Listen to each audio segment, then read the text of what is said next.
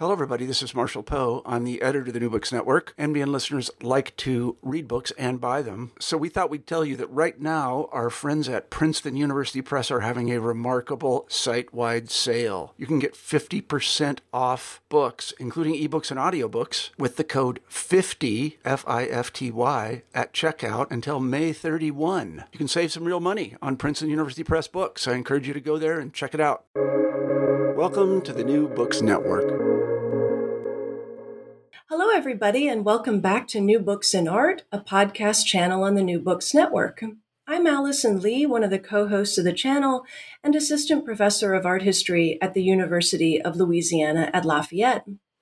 Today, I'm excited to be interviewing James Elkins and Erna Fiorentini about their new book, Visual Worlds, Looking, Images, Visual Disciplines, which was published by Oxford University Press in early 2020.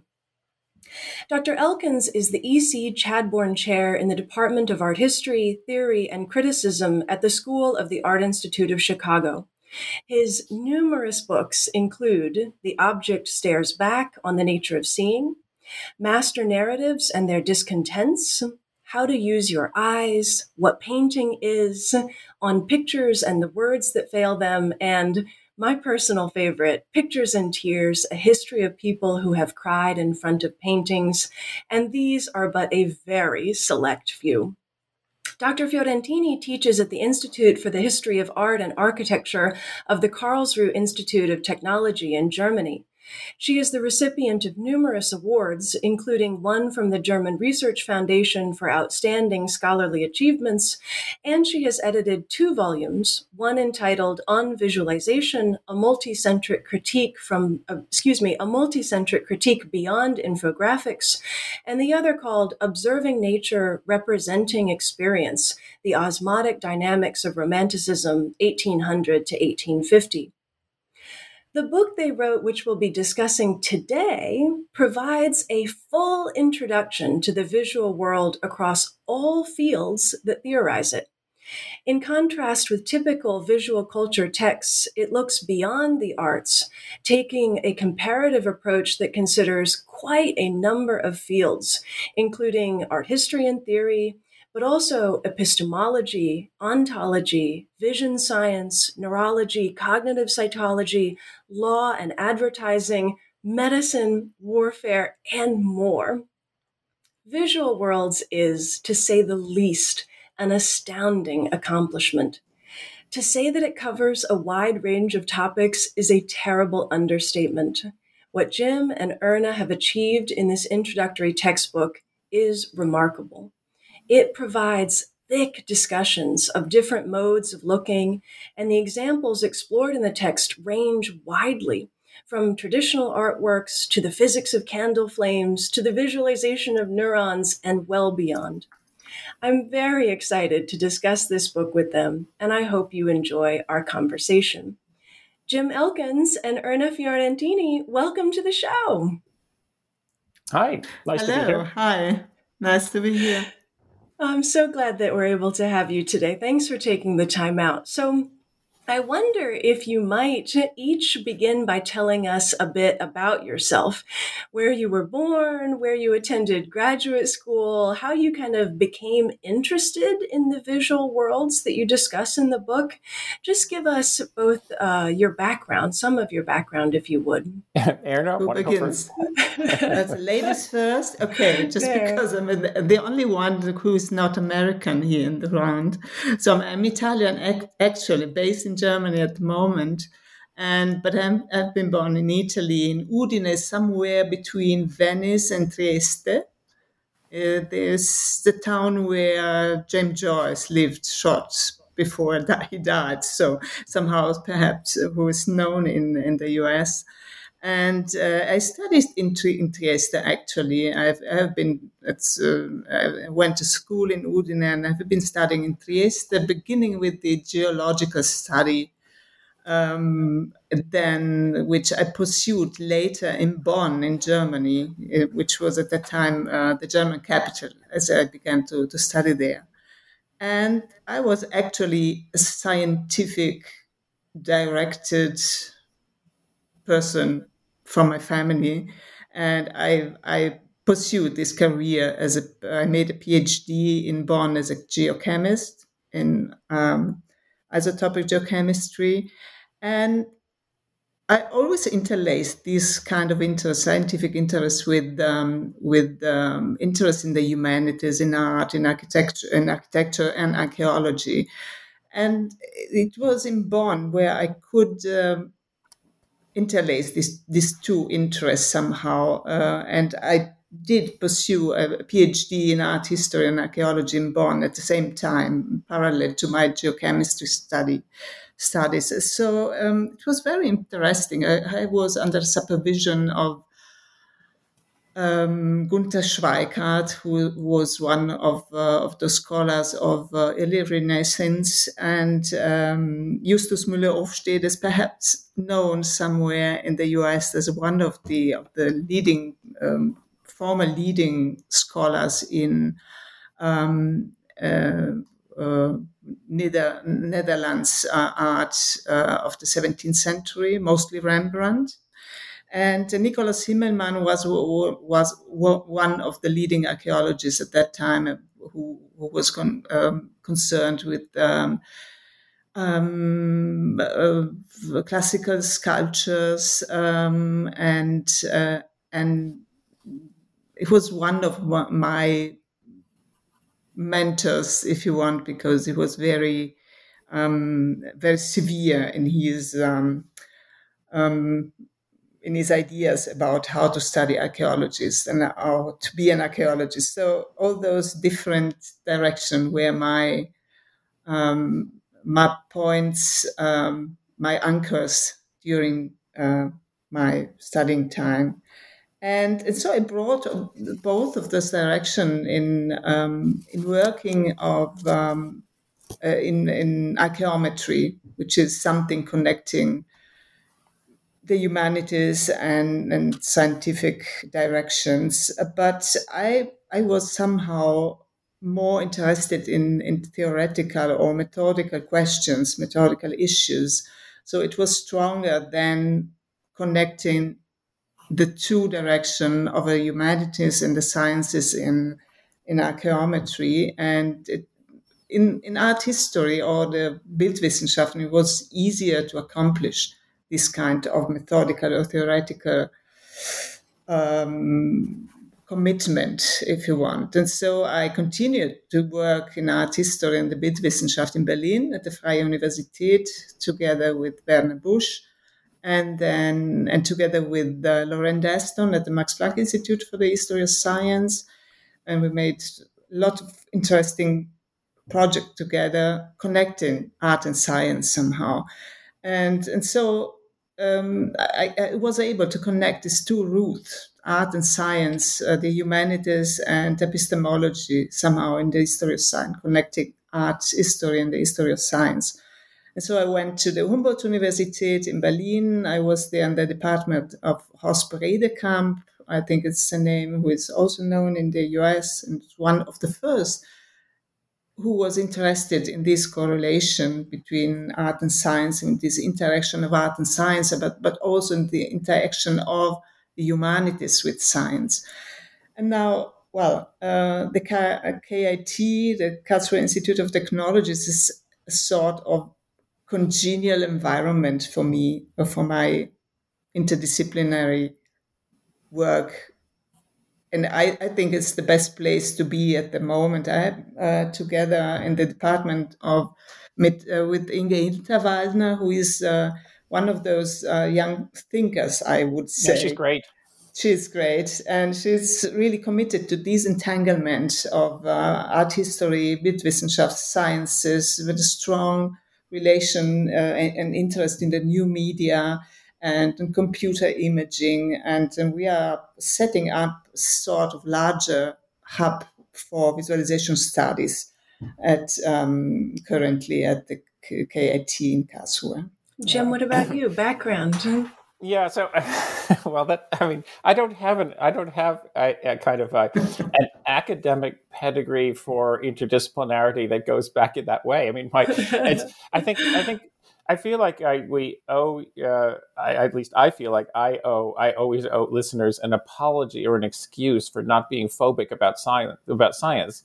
And for me, so it's not so much the places that I studied as an adult. It's more or less my childhood that did that for me. Because so I grew up in Ithaca, New York. That's where Cornell is. And my father was a dentist. He was a Jewish boy from Brooklyn who escaped Brooklyn and made it out to the wilds of upstate New York, only 5 hours from New York, but anyway, the wilds. And he got very engaged with his new environment.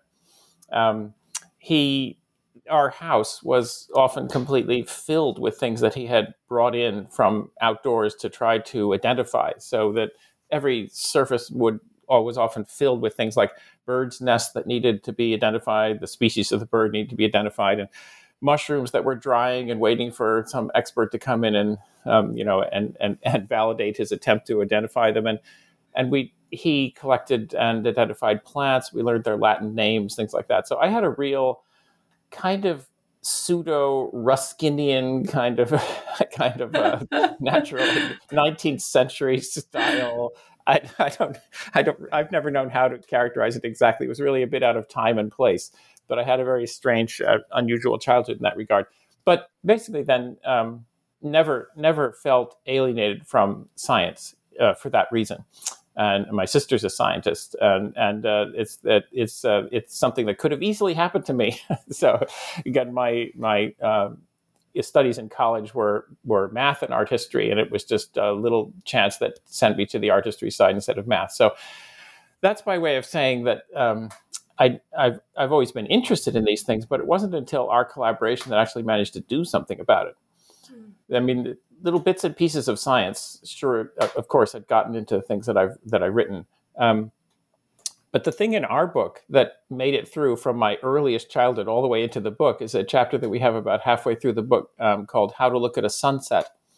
And actually, our sources for that chapter are some really interesting German meteorologists from the 1920s. But my source is actually observing sunsets with that kind of amateur scientist eye when I was a kid, and trying to see what people had said about the clouds and the shapes of clouds and the ways that the atmosphere works and things like that from the point of view of a 10-year-old or something like that. But those kind of things have stayed with me. So, I mean, Erin has been extremely good, collaborator in many, many ways. But one of them is to make sure that I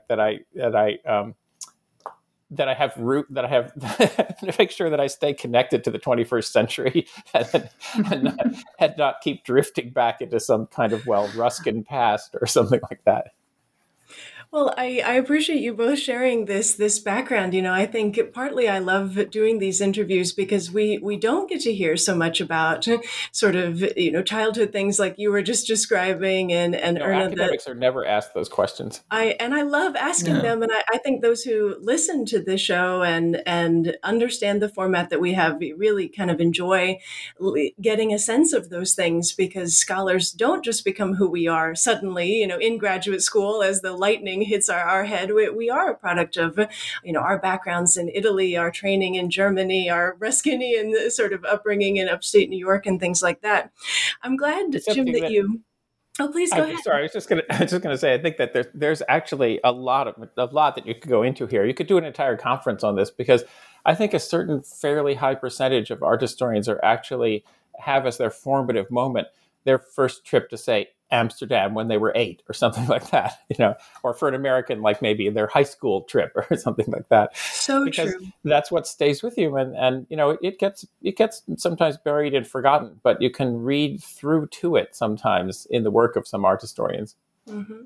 Well, I'll be looking forward to you organizing that conference. that sounds like definitely something nice to try. Yeah, absolutely. Especially in this, kind of virtual Zoom format where we feel, I think, a little bit more informal, and we're in each other's homes and with students in their homes in these kind of odd ways. But I'm glad you mentioned the sunset chapter, That was definitely one of my favorites, though, where we sort of dig into the book in terms of access points. You all certainly provide a lot. And I want to give our listeners a sense of what's in this book. But maybe as a build up to that, I can just kind of ask, how did you come to write Visual Worlds, and how did you come to write it together? Did this start as an idea that one of you had that you brought to the other? Was it always collaborative? As I was reading it, I kept thinking, how did they do this? I mean, how did you do it both in terms of how you wrote it, but where did it come from as a book and as a textbook specifically? You begin. No, because you have been the first. You asked me. You begin. I didn't actually even remember that I asked you. I think it might be. It was very important. I'm very proud of it. So I was advertising this way. Jim Atkins asked me to write a book with him.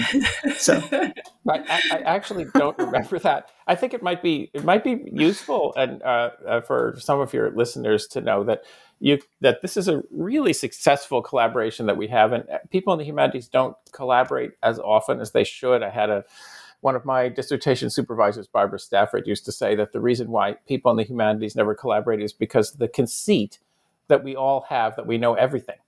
And unless you can get past that, you can't actually collaborate. You have to actually admit that your knowledge has limits. So I'm not the one to fill in the details of this, but in terms of the way that the collaboration has worked, it's been pretty amazing. The entire unbelievable length of time it took, which was I think 6 years, more or less. Wow. It's been pretty amazing, and it could. I also want to give some hope to people who are thinking of collaborating in the age of COVID.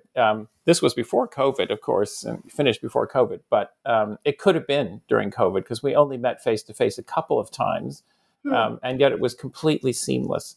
And these are all, multiply edited, multiply co-authored, many times co-authored and revised chapters. So that in terms of the way that the collaboration worked, I think it was great, really great. And then I can't remember exactly how it got started, but I could say that my own impetus to do this was, the way I like to say it is, for me anyway, it was ethical, because I feel like there's an awful lot of rhetoric about how, our age is the most visual age ever, and we think through images, and we understand the world through images and all the rest of that. And yet almost nobody tries to actually put together something that first-year college students could look at to try to understand that. I feel like it was kind of an ethical obligation to at least try. And I think one of the reasons that very few people try this is simply because the visual world, as it were, whatever metaphor we want to use, is too enormous to think of compressing in the way that we did. So that makes the collaboration especially miraculous, because we managed to not chafe too much at those inevitable moments when things had to be compressed and to be as inclusive as possible at the same time. Erna, do you want to say any more that Jim doesn't remember about how the book came about?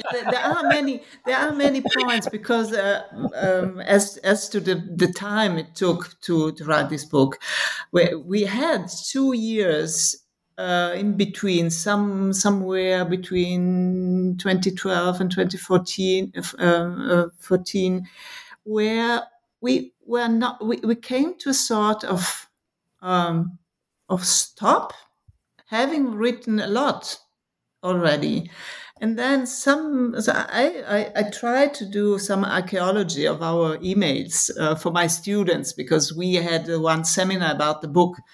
And so I found some mails about thinking, should we continue at all? Because we had ideas, but somehow this kind of ethical impetus came to a stasis. I don't know why. And somewhere there was a stop, and I think it was just one mail. One time Jim, you wrote, I don't know exactly who I should continue to write. We should continue to write. And I told you this kind of ethical answers. I think we should, because no other one would do it this way. And somehow that overcome. We have overcome this point of difficulty. But I don't know the genesis of this of this moment of difficulty in creation. I don't know exactly what it was, but it was there. I don't remember those emails, but for me anyway, the moments in which it seemed especially difficult to figure out how to go forward had to do with this issue of compression. So like in that chapter, How to Look at a Sunset, we have, like I said, a couple of wonderful sources from the 1920s. They were fun, they're interesting, there is some science, there's some meteorology involved. And you can describe it in the very short chapters that we had allowed ourselves by partitioning up the book, and deciding how short the chapters had to be. We could do it. But then another chapter, which I imagine that we might touch on a bit, is one, How to Look at a Painting. Well, okay, that's several lifetimes worth of literature that no art historian has read all of. And how are you going to put that into the same 3 or 4 or 5 pages of text? So there were moments like that when it seemed like compression itself had reached a breaking point. And then there were other moments also for me when we were perpetually reorganizing this book. And there were moments when it did seem to me like, I should say, so one of the themes in the book is playing off the possibility of that there might be several subjects in this book against the idea that there is a single subject, visuality, which is what visual culture studies usually assumes, but playing that off against the fact that there are many specific kinds of seeing. And for me, at least, there were also moments when I thought, okay, it's really the latter that is the case. There are many different kinds of seeing, and they don't belong in one book. And they really can't be organized. There really is no central coherence there, and we have bitten off more than we can chew, et cetera, et cetera. So, and those are still inflection points in the text for sure.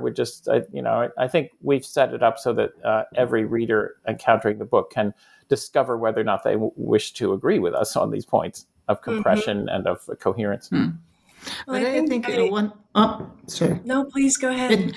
So just thinking about the question of compression and what the reader may look for in the book is what it was one of our concern to reorganize these different matters in the book continuously, right? If you remember, Jim, as of our TOC, what in continuous change. Somehow, you also put it on your account, on your Facebook account, with a real-time connection. So when we were changing anything in the TOC, it was at the same time published on the Facebook or on your website. I don't remember well.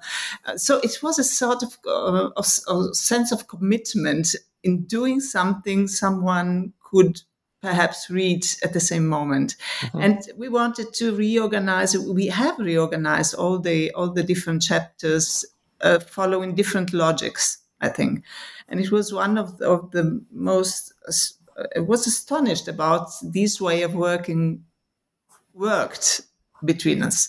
Was it a sort of growing together while writing? Jim introduced this idea of online writing, right? Which is normal today, I suppose. Well, I don't know, but I'd still do it, yeah. Well, and I thought, well, how should we do? Each of us would write a chapter and then put them together. No, we worked continuously in the latter time on those chapters according to the logic of the TOC. And so it was really interesting to see that it's possible. I don't think it's possible for everyone. Was sort of congenial constellation between us in writing this way. Erna, I'm glad you mentioned Jim working in this method, and I do want to jump in and give listeners more of a sense of the structure of the book. But Jim, before we move off of that, do you want to say a little bit about this writing live that you do? It's on your website, or is it also on Facebook? We did a bit of that with this book. Yeah, the writing live idea is basically, sometimes things are actually live. So we have a Google Doc, like for the table of contents for a while. That was actually live, so that if we typed on it, someone could have been looking at that and then commenting. But other things are not quite live. I put a couple of drafts of chapters online before they were finished, and invited comments. And I don't actually remember if any of those comments that I got online ended up in the book, but they certainly have done for my other projects. And in that case, I just thanked the person who appeared from nowhere in social media and let them look at the text and the notice of them and their paraphrase of their words and make sure it's okay with them.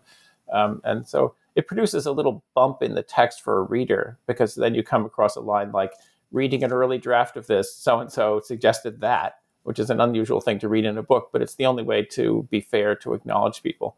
Yeah, but very in general, unusual. This book, I think, was helped along a lot by that kind of thing, because the book has so many different disciplines that intersect it. And I think I know you want to actually tell people what's in the book, but I just also want to say before you do that one of the nice things about having finally actually finished this is that I feel like I could organize anything now. The existing readers of visual culture studies and visual studies and things like that are so simple by comparison, because you have the issues of gender and identity and so on that drive those, and the questions of social relations in art history and history are part of our project, but also our project has disciplines that usually just don't play a role at all in those kinds of introductions. Yeah, you've segued perfectly for me to say just a little bit. I mean, I don't think it's possible to say all that's in this book. In fact, I kept coming up with different questions to ask you both about, how would you describe with this book and what's in this book and what you cover. And I don't think it's possible, even just looking at the table of contents, a person couldn't really get a sense of, as I said in the introduction, how thick this book is, with so many different ideas, so many different theories and themes and references to the work of other scholars and philosophers and theoreticians.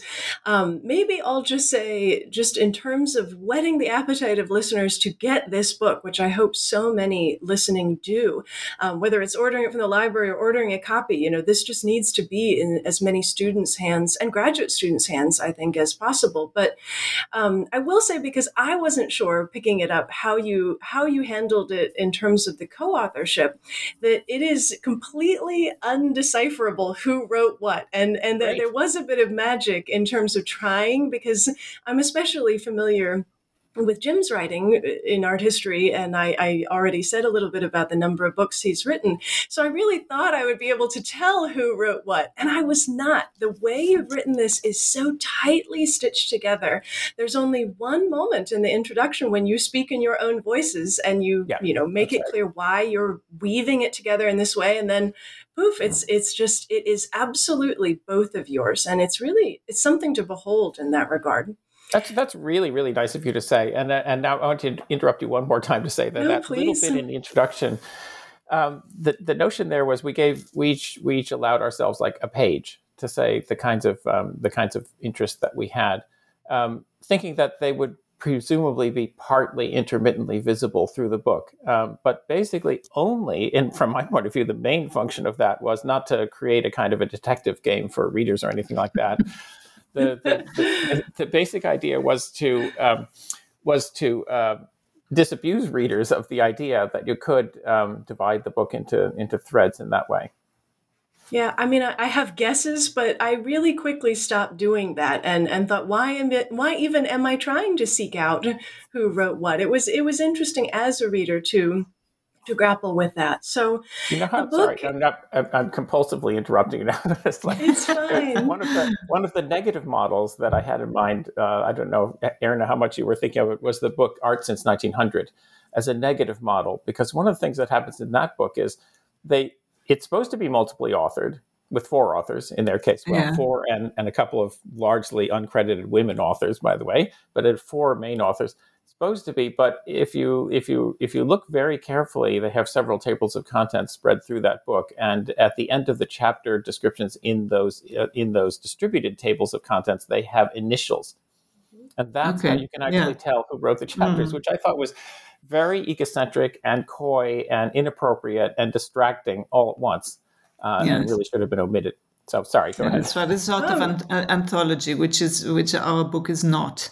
And I think I have learned a lot from this kind of working now and profiting from that, because I'm working in the same way with other people now in setting up an application for projects, working exactly as we did from my side, working together with the other people and pulling them in this kind of writing, not anthological but cooperative, which was my first experience with you, and it was extremely enriching. I want to try as much as possible to give listeners a sense of, so the book is organized into 7 overarching parts. And then within the overarching parts are individual chapters that I think are so perfectly bite-sized, in the sense that as dense as the material often is, and there are some parts where even I just thought, wow, I'm going to have to reread this. I mean, this just is moving through with such intensity, so many different theories, and it's all so fascinating. I mean, I found myself almost being embarrassed by how often I was writing in the margin, wow, so interesting. Oh my, fascinating. I mean, I felt like like a student again, in terms of especially the more scientific material that, as Jim has pointed out, is so often unfamiliar to us art historians, or we know about it vaguely, but we don't know the scholarship. Certainly, we haven't really dug into, theories about animals, theories about how the military looks at images, all these elements. So all I can say is just to give a sense that it is very readable, as thick as it is. I keep using that word, but you really partitioned off the sections so that they are digestible, and so that they are, I think, handleable or manageable by students and by those who might teach from this book, which is, I think, where I'd like to go next. If I could ask you both about it's a recurring theme in this book, the transparency you have about the fact that this is a book that is meant to be used in the classroom, that it is, in some sense, perhaps something that will replace or be a different option, let's say, the standard art appreciation textbooks or intro to visual culture, which, I teach that in a very large size classroom with sometimes more than 100 students. And those textbooks do tend to be almost so facile, it's painful for students. I mean, that what is a line? What is a square? This idea that it's kind of art history light or survey light, where you just kind of go through the major periods in art, showing them 1 or 2 examples, all of which are derived from the fine arts.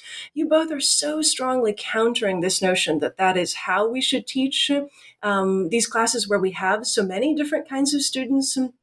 I know in art appreciation, I have engineers of various kinds, petroleum engineers in Louisiana, electrical engineers. I've got nurses, I've got anthropology students. I think they are the hungry audience that you are talking about when you talk about this book opening a conversation. So can you talk about how you envision this being used in the classroom, how much that ethical imperative you spoke of drove the way that you organized it and wrote it, the topics you covered? Just kind of take it in whatever direction you want.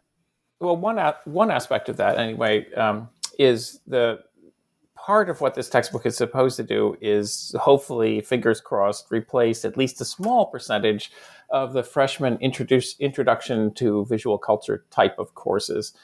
The kind that Tom Mitchell, WJT Mitchell, says that he was the first to teach, freshman classes on what's now called visual studies. Because in the sense that those classes take as their central gambit the notion that you can teach visuality, the politics and the history of kinds of visuality, in such a way that you give the students a kind of toolbox to encounter any kind of visual practice. And it's basically a toolbox that has elements of ideological critique and social critique in it. And then when they go off in their separate directions, they can then apply these things to their fields. But what I had noticed about classes like that is that the students, as you say, that are in them who are going into different fields, than a chemistry major, that kind of thing, that they end up not thinking about the material from that freshman class anymore once they get into their field, because it doesn't have the specificity that's necessary in order to have an actual utility, a use value in a given discipline.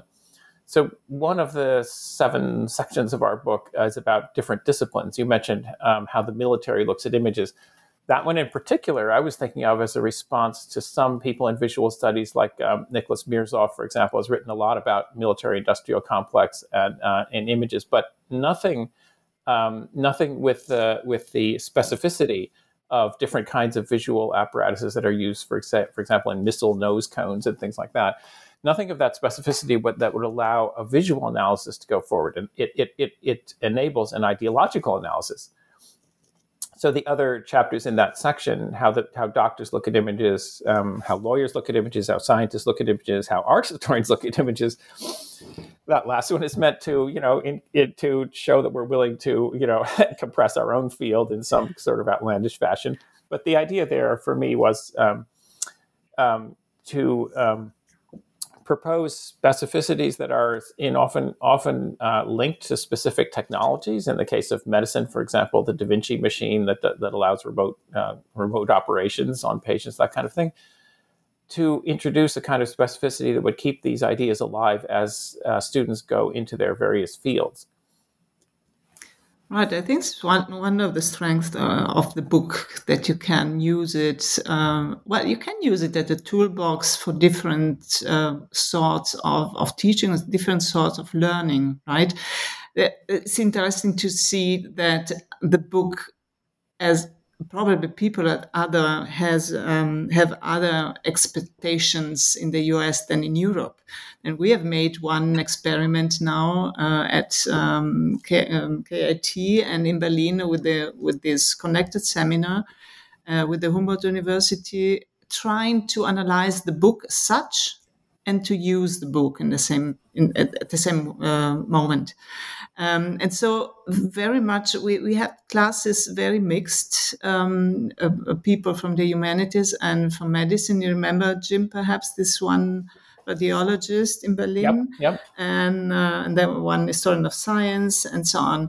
And they were asked to think about that book as a book for learning, because it's not usual in Europe to use textbook in not in art history mostly, and so it was an interesting experiment to see that the student needed a problem. So the problem of the book, vision and seeing and looking at the problem of the book through the book, and in those singular, particular chapters where they were able to dive in and be concerned with this topic, this one disciplinary topic, and then at the end we tried to put them together and to search the link between these chapters. And so I think this was one of the ideas, not perhaps at the beginning, but the idea growing while writing, right? Then you can use the book in singular chapters. We say it at the beginning, how to use this book, but you can put a problem for the book. I did it in the last seminar, and students were accomplished this kind of duty, and say, okay, we learned something about the disciplines, about the militaries, how the militaries look at images, about how vision is defined in medicine, but we tried to bring all those chapters together under the big problem of vision, or of looking, or of how the visual disciplines are acting in themselves and with each other.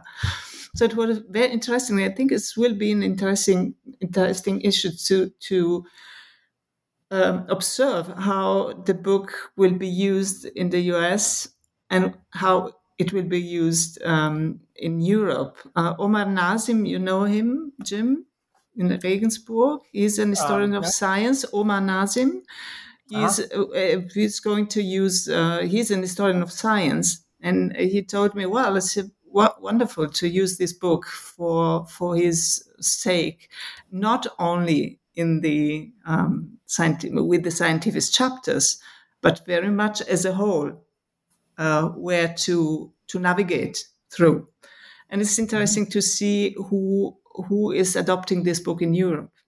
Yeah, which is probably in another way than in the US, because no one of those telling me about the book wants to use the book as a pre-graduate guide, but as a book, as a reading book, as a theory book.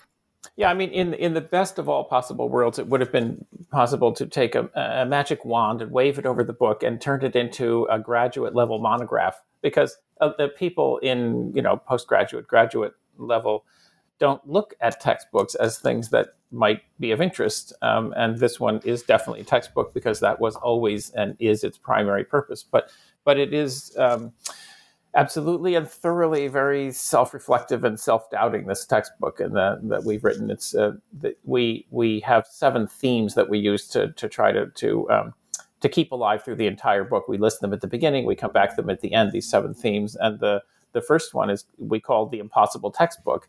And the second one, the variety of seeing, goes to that point of whether or not this is one subject or actually seeing is multiple subjects and shouldn't be united. So these are not settled questions. The book is therefore absolutely readable at the graduate level. It proposes these problems, philosophic problems, questions of interdisciplinarity and things. However, it has text boxes and things like that, which professionals are allergic to because they think that they're beyond them. And so that's why I say if we had a magic wand, it would have been nice to wave it over it and to dissolve all the textbooks and produce another book, which would have had the exact same content, but would have looked like a serious monograph and would have definitely engaged at the graduate level. And in terms of like the intended public, I think our editors at Oxford were always more sanguine, at least than I was, about how much this would be adopted in the States. These textbooks undergo a really, really exhausting vetting, and this one went out in the form of questionnaires to a number of instructors. Would you adopt a book like this? And they got enough positive responses to fund us, and so we could write the book. But I really have my doubts, because I still picture now the way I did 7 years ago. I still imagine a potential textbook adopter who teaches a freshman class in visuality or visual culture, artistry. I imagine them at the College Art Association conference, looking at it, opening it, and to a page that shows some sort of like a graph, a picture of neurons, and think, oh my God, I'm never going to teach this. Right? Close the book and walk away. Right? This is the way I still imagine it. I think it is daunting to some extent, though I do think maybe you're overestimating how daunting it is to open to one of those pages and see. You're right. From a teaching perspective, it's always going to be, you want to be the expert in the room. I mean, you want to feel like what you are about to lecture or discuss with your students is something that you're some sort of authority on. And this book is so obviously the summation of a lifetime on 2 people's lifetimes of scholarship and reading. And, as you were just talking, both of you now, and thinking through how this might be used in the classroom and your hopes for it and the differences pedagogically between Europe and America, I couldn't help but think that maybe what I was trying to latch onto the whole time I was reading it as a professor who hopes for books like this. I mean, who really looks out for what is the future of the field, and what role will I play in bringing in lawyers and criminal justice majors and engineers and scientists who I think you're right, need to understand the density of the principles of visuality in especially our world, especially as much as that's a cliche. But I almost think this would be a great book to be on every PhD comprehensive exam reading list, because they're really, nice as awful as that would be to have your advisor put this on your list and say, well, you need to read this. It brings some sort of awareness to all of these different theories and things that I think graduate students in especially art history, but other fields would need to be aware of. It's almost like we need to be daunted by the amount that we are not taking in. And this book introduces you to the lifetime you're going to have to spend to truly understand what the needs of our students are and maybe what the future of the field might look like. So I don't know if either. Why did we get? We should have gotten Alison to write something for the back cover. Jim, I'm not. Anyway, I'm not a big enough deal to but my name on the back of the book wouldn't help sell it, unfortunately, yet. But I maybe the reason I do this podcast and read books like this and want to talk to scholars like you is because I do want to introduce the world to a much larger extent, and podcasts I think are one of these mediums to the amazing work that scholars like you two are doing, that we just we might not otherwise be on the radar of people who have deep interests in visual culture and visuality and visual worlds. I mean, all the different ways that you talk about you can kind of describe the subject in this book. I think. Sorry, can I add something to that? Please do. I'm not managing your time, so I'm not really sure. But I've got it. Don't worry, I'm keeping an eye. Okay, just to add one thing to that I think we're both very aware of the fact that even though art history has a broad reach, we are in one corner of the quad of the university, as it were. It's a sad thing about universities in the last 100 years or so that you can say you got a degree from such and such a university when actually you probably just got a degree in what was taught in one building, in one corner of the quad, in one part of campus. And that goes for art history and all the other humanities as well, and social sciences and so on. And we end up this textbook, our part 7, I think would probably be a surprise to everybody, including the scientists who happen to pick up the book, because the last part of it is actually about writing. And it seems to me that one of the first, most interesting barriers of provincialism to break down for art history is the barrier that often exists, invisible one, of course, between the art history department and the literature department, the comparative literature department, the English department, the German department, and so on. Because there's such a rich tradition in those departments of reading text that we in art history are completely oblivious of. All we do is tell our students to write clearly, and that's so rudimentary. That's something Cicero didn't even do. Right? It's really sad, yeah. It is very sad. Yes. But you see, there is a difference between Europe and the US, because although in the university I have been working in, this kind of separation is not given. And so there are many cooperation between literary departments and art history, but it doesn't mean that the students are writing better. So exactly. Anyway, so the literary departments are concerned with reading more than with writing, right? So it's very interesting to see. But it's a good point you brought up, Jim, because it remembers me of another point I wanted to bring up, which is this the question of method. And I think that the book is, as it was my concern, to bring something to think about how our method as art historian, as an historian of science, as a scientist is about, right? And this methodical idea and this methodical thread in the book is, I think, it's important. It's very important because this kind of comparison between different disciplines, but with different ways of thinking in different disciplines. Most of all, in the chapter about writing, is thinking about why we are doing all that. And it was the final question in our seminar last time to ask, okay, now you're all, or rather all, are art historian. What do you think about your discipline now, after having tried to work with this book?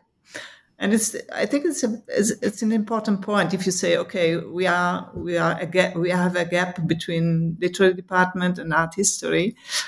So it's my hope that the book could bring up more thinking about what we are doing as art historian, as art historian of science, and so on. Mm-hmm. Yeah, just to give one another particular example. Another of the book's 7 themes is called thickets of representation. It's a term that I take from a historian of biology, William Wimsatt, who used to teach at University of Chicago. He studied things like the diagrams that scientists make of genes, of DNA, and so on, that we've all been seeing a ton of in the last year because of the COVID virus.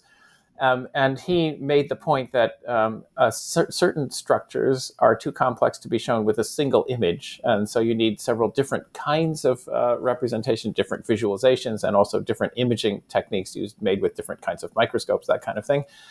And you need them all, and you can't put them together into a single image.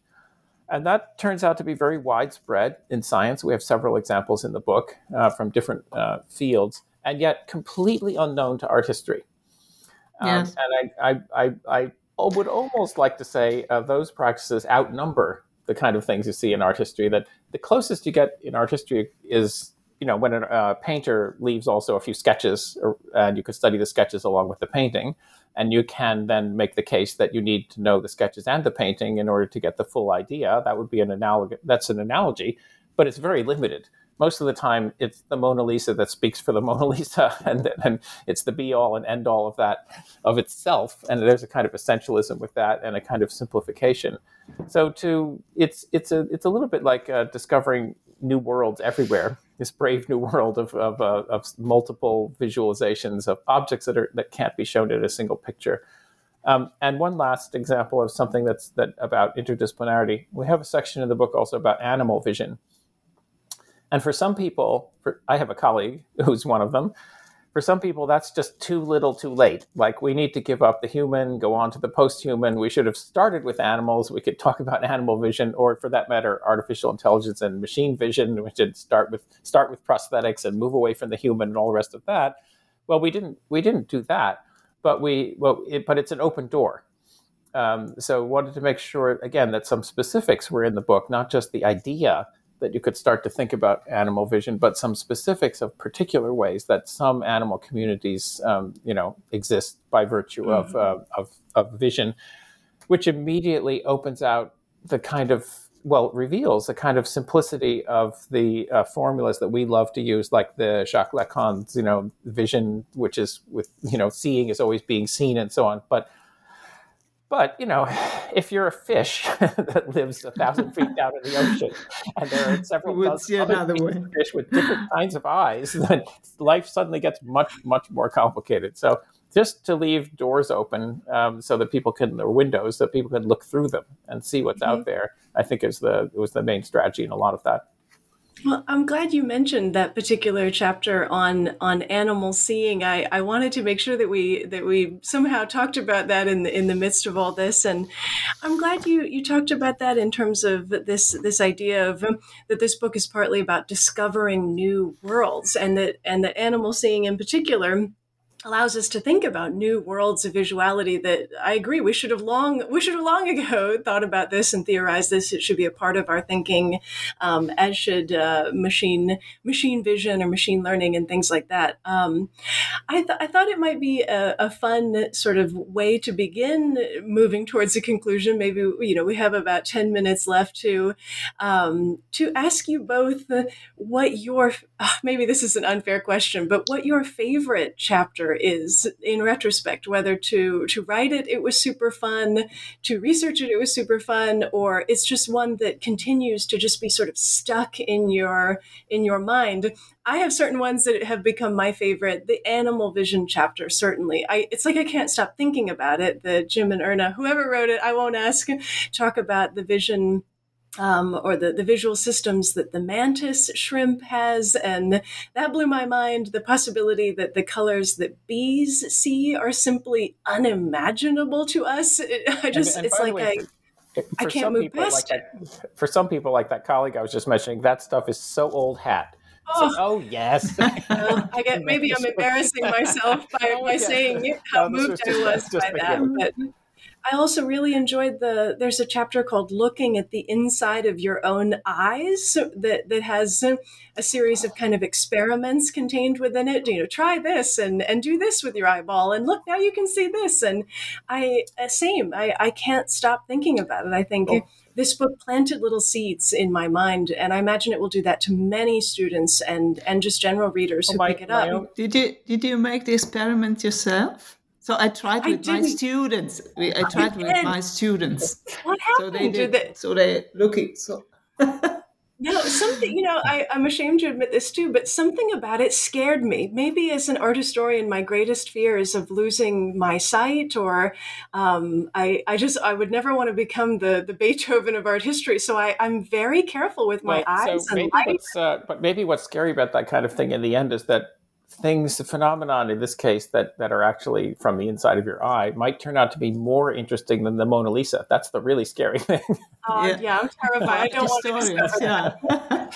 But it's beautiful. I think about this one chapter that the students can experiment this kind of self introspection, which has a long historical background, right? So this idea of after images and so on, and then you can bring them to be interested to get interested in this kind of historical background by using these self experiments, so to speak, right? So, Erna, which was your favorite to write? Can I press you both, or which is the? Is there a single chapter that kind of lingers? I do have a favorite chapter since you asked. Okay, Jim's ready. This would be, and this may surprise you, Erna, because we never talked about it this way, like favorite chapters. Okay. But my favorite my favorite is the last one. The last chapter, which we call Writing Through Images. It's the last of 3 chapters on writing. It's about writers.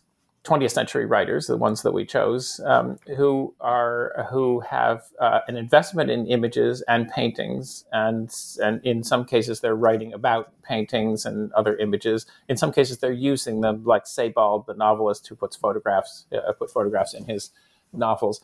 But it's very entangled, this use, because we're not in that chapter just talking about people who have actual photographs in their books like Sebald, but we're talking about the interweaving of the visual and the verbal. And the last section of the last chapter is on Proust, who has lots and lots of real paintings that he mentions in his novel.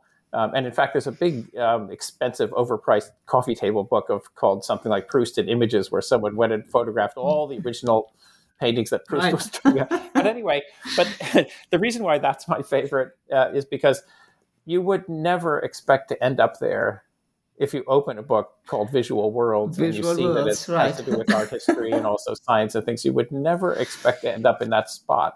I think it's absolutely wonderful that we ended up there, because that's the least predictable place to end up. Even if you include the inside of your own eye, or thinking about how a mantis shrimp sees, because those things are, as Erna said, they have histories. The animal vision is a current interest, but the idea of entoptic phenomena, as they're called, things you think you see from the inside of your eye, has a very long history. But this subject doesn't seem, I think, immediately to be connected. It's connectable. We connected it. Exactly. But so it's like you end in a very unexpected place. That's why I like that one. Yeah, fascinating. What about you, Erna? Yeah, well, I also do like this one, very last chapter, because it was a sort of quintessence of this working between Jim and me. He was interested in experimental writing. I was interested in how writers were looking, and I think this chapter has grown as the very top of our collaboration. But I like the introduction. I love the introduction because it's a methodical path to follow, and I think I hoped that our students are learning from the introduction and getting curious somehow. And by the way, don't forget, you should not forget, don't forget to ask us our least favorite chapter. I would like to answer that. Well, now I feel like this question was a little bit faster, but I genuinely want to know. And as a human being, not necessarily as a scholar. And when I'm preparing for these interviews, I try to think, what kinds of questions do just people want to ask you and wish they could? I mean, I have you on the line, so I have a responsibility beyond myself.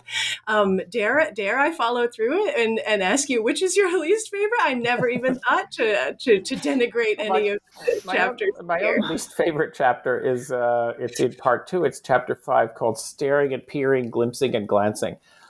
Because we spent a long time pondering whether or not the gaze, as in the theory of the gaze, should be the model, the paradigm for looking in general, or should we use looking in the sense that Lacan and others do? And what should be our master metaphor, as they used to say? And we were both interested in specific kinds of seeing, so we ended up compressing those interests into this chapter. And I still think that's a very unsatisfactory chapter. I wouldn't take it out of the book. I mean, I really think as a problem, it needs to be there.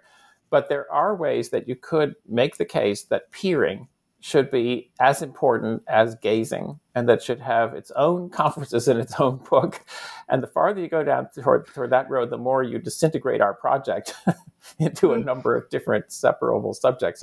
So that chapter itself is a series of like shards and fragments pushed together into a chapter. Yes, but it's very important because it is the counterpart of the other chapter called Styles of Looking, right? Which is one of those, my student that said, one of those new concepts which has not been there before. What is this kind of styles of looking we defined in the next part after the kinds of looking?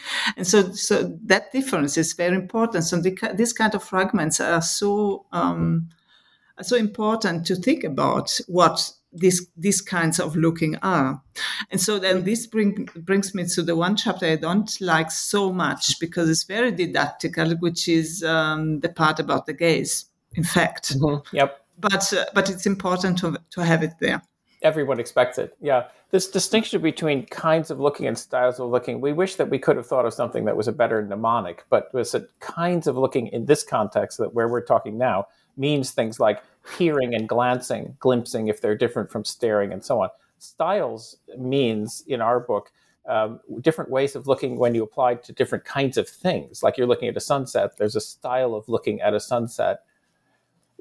Just English doesn't have the words that have the bite that we would need to really make that memorable. But under the heading of styles of looking, we have a chapter, for example, looking at advertisements, because you certainly, there's a different form of looking. It's another not so memorable way of putting it that applies to advertisements that don't apply to sunsets and so on. So it's an important issue.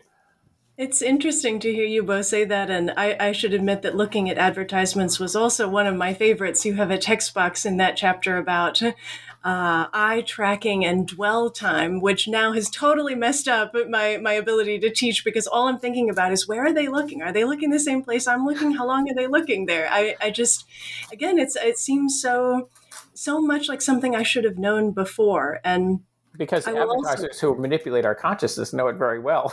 Yeah, absolutely. It was the perfect spot for that text box to be. So I don't have any qualms about reading those. So maybe I haven't reached the point in my scholarly life where I think I'm beyond reading the text box. Each one was just such a juicy morsel. And I'll admit that the chapter Staring and Peering, Glimpsing and Glancing had one of my most frustrated with you both moments.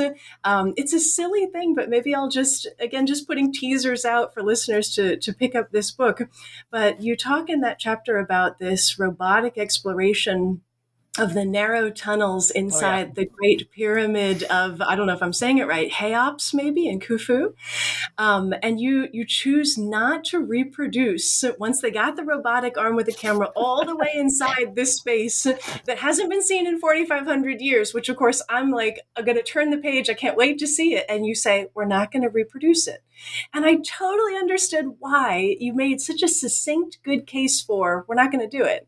And I don't think I'll ever be able to bring myself to Google it, though I know it's right there. I could just Google it, I imagine it, and be able to see inside there. But I don't know, you both just made so many fascinating choices in this book that are just as fun, as Erna was saying, to kind of analyze the book, as a piece of writing, as to absorb the information within it.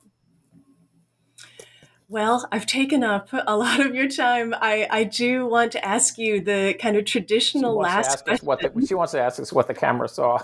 No, I'm not. No, I'm after my initial frustration, I've resigned myself that this is an image I'm never going to see. I don't. No, there's a contract. It says in our contract we can't answer that. Oh, really? Well, I desperately want to ask you both what you're working on now or next. If you could just briefly say what projects have entered your sphere and what the public who have become interested in your work can look forward to. Erna, do you want to go first here at the end as we start? It's not very much, because the one book you mentioned, the visualization beyond infographic, is just to appear. So it's just forthcoming. So it's the next I will finish. But I'm looking for another form of looking.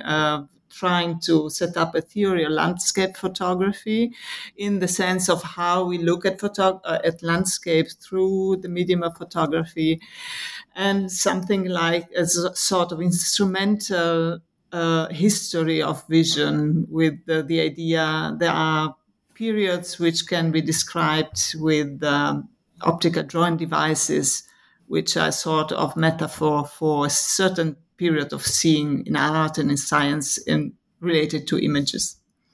And the other two projects I'm looking for at the moment. Okay. Keep an eye out. Jim, what about you? Yeah, well, this is not actually a project yet, but it's an appropriate thing to mention at the end here, because I've got one toe in the water of another Oxford Press textbook project. This one is just at the stage of just talking. I just have a group of people I'm talking with about it. But the idea would be to write a next generation world art history textbook, which would take other cultures seriously instead of presenting them, instead of using words from Greek and Latin roots like space and time. We would use as much as possible words from other cultures, not translated. And to present other cultures in their own words. It's an extension of something we tried in this book, where we have a couple of words that are untranslated, which we tried, non-European terms we call them, which we put in a couple of places just because I didn't want to make an entirely monolingual textbook, yet another European, exclusively European textbook. So this project is really just in the talking stages, and if it works, it might be as difficult to sell as this textbook of Erna's and mine, in the sense that it really would create completely alien histories, alien in the sense of unrecognizable. Their history, the chapters on Japan and China and so on in this book would have a completely different vocabulary and would look at different objects than people expect. So don't know what will happen to that, but that's what's going on at the moment. Yeah, I'm glad you mentioned that at the end too. We never did talk about the way that you have woven that idea. It pops up, throughout the book in terms of these, as you call them, non-European terms for the way that might open up the field in new ways. So all the things you're working on just sound like great projects. I really enjoyed talking to both of you about your book today. I think it stands to make a significant contribution to discourses surrounding visuality, both in art history and really well beyond it. My name is Allison Lee, and you've been listening to New Books in Art, a podcast channel on the New Books Network. I've been talking to James Elkins and Erna Fiorentini about their new book, Visual Worlds, Looking, Images, Visual Disciplines. Thanks so much for listening.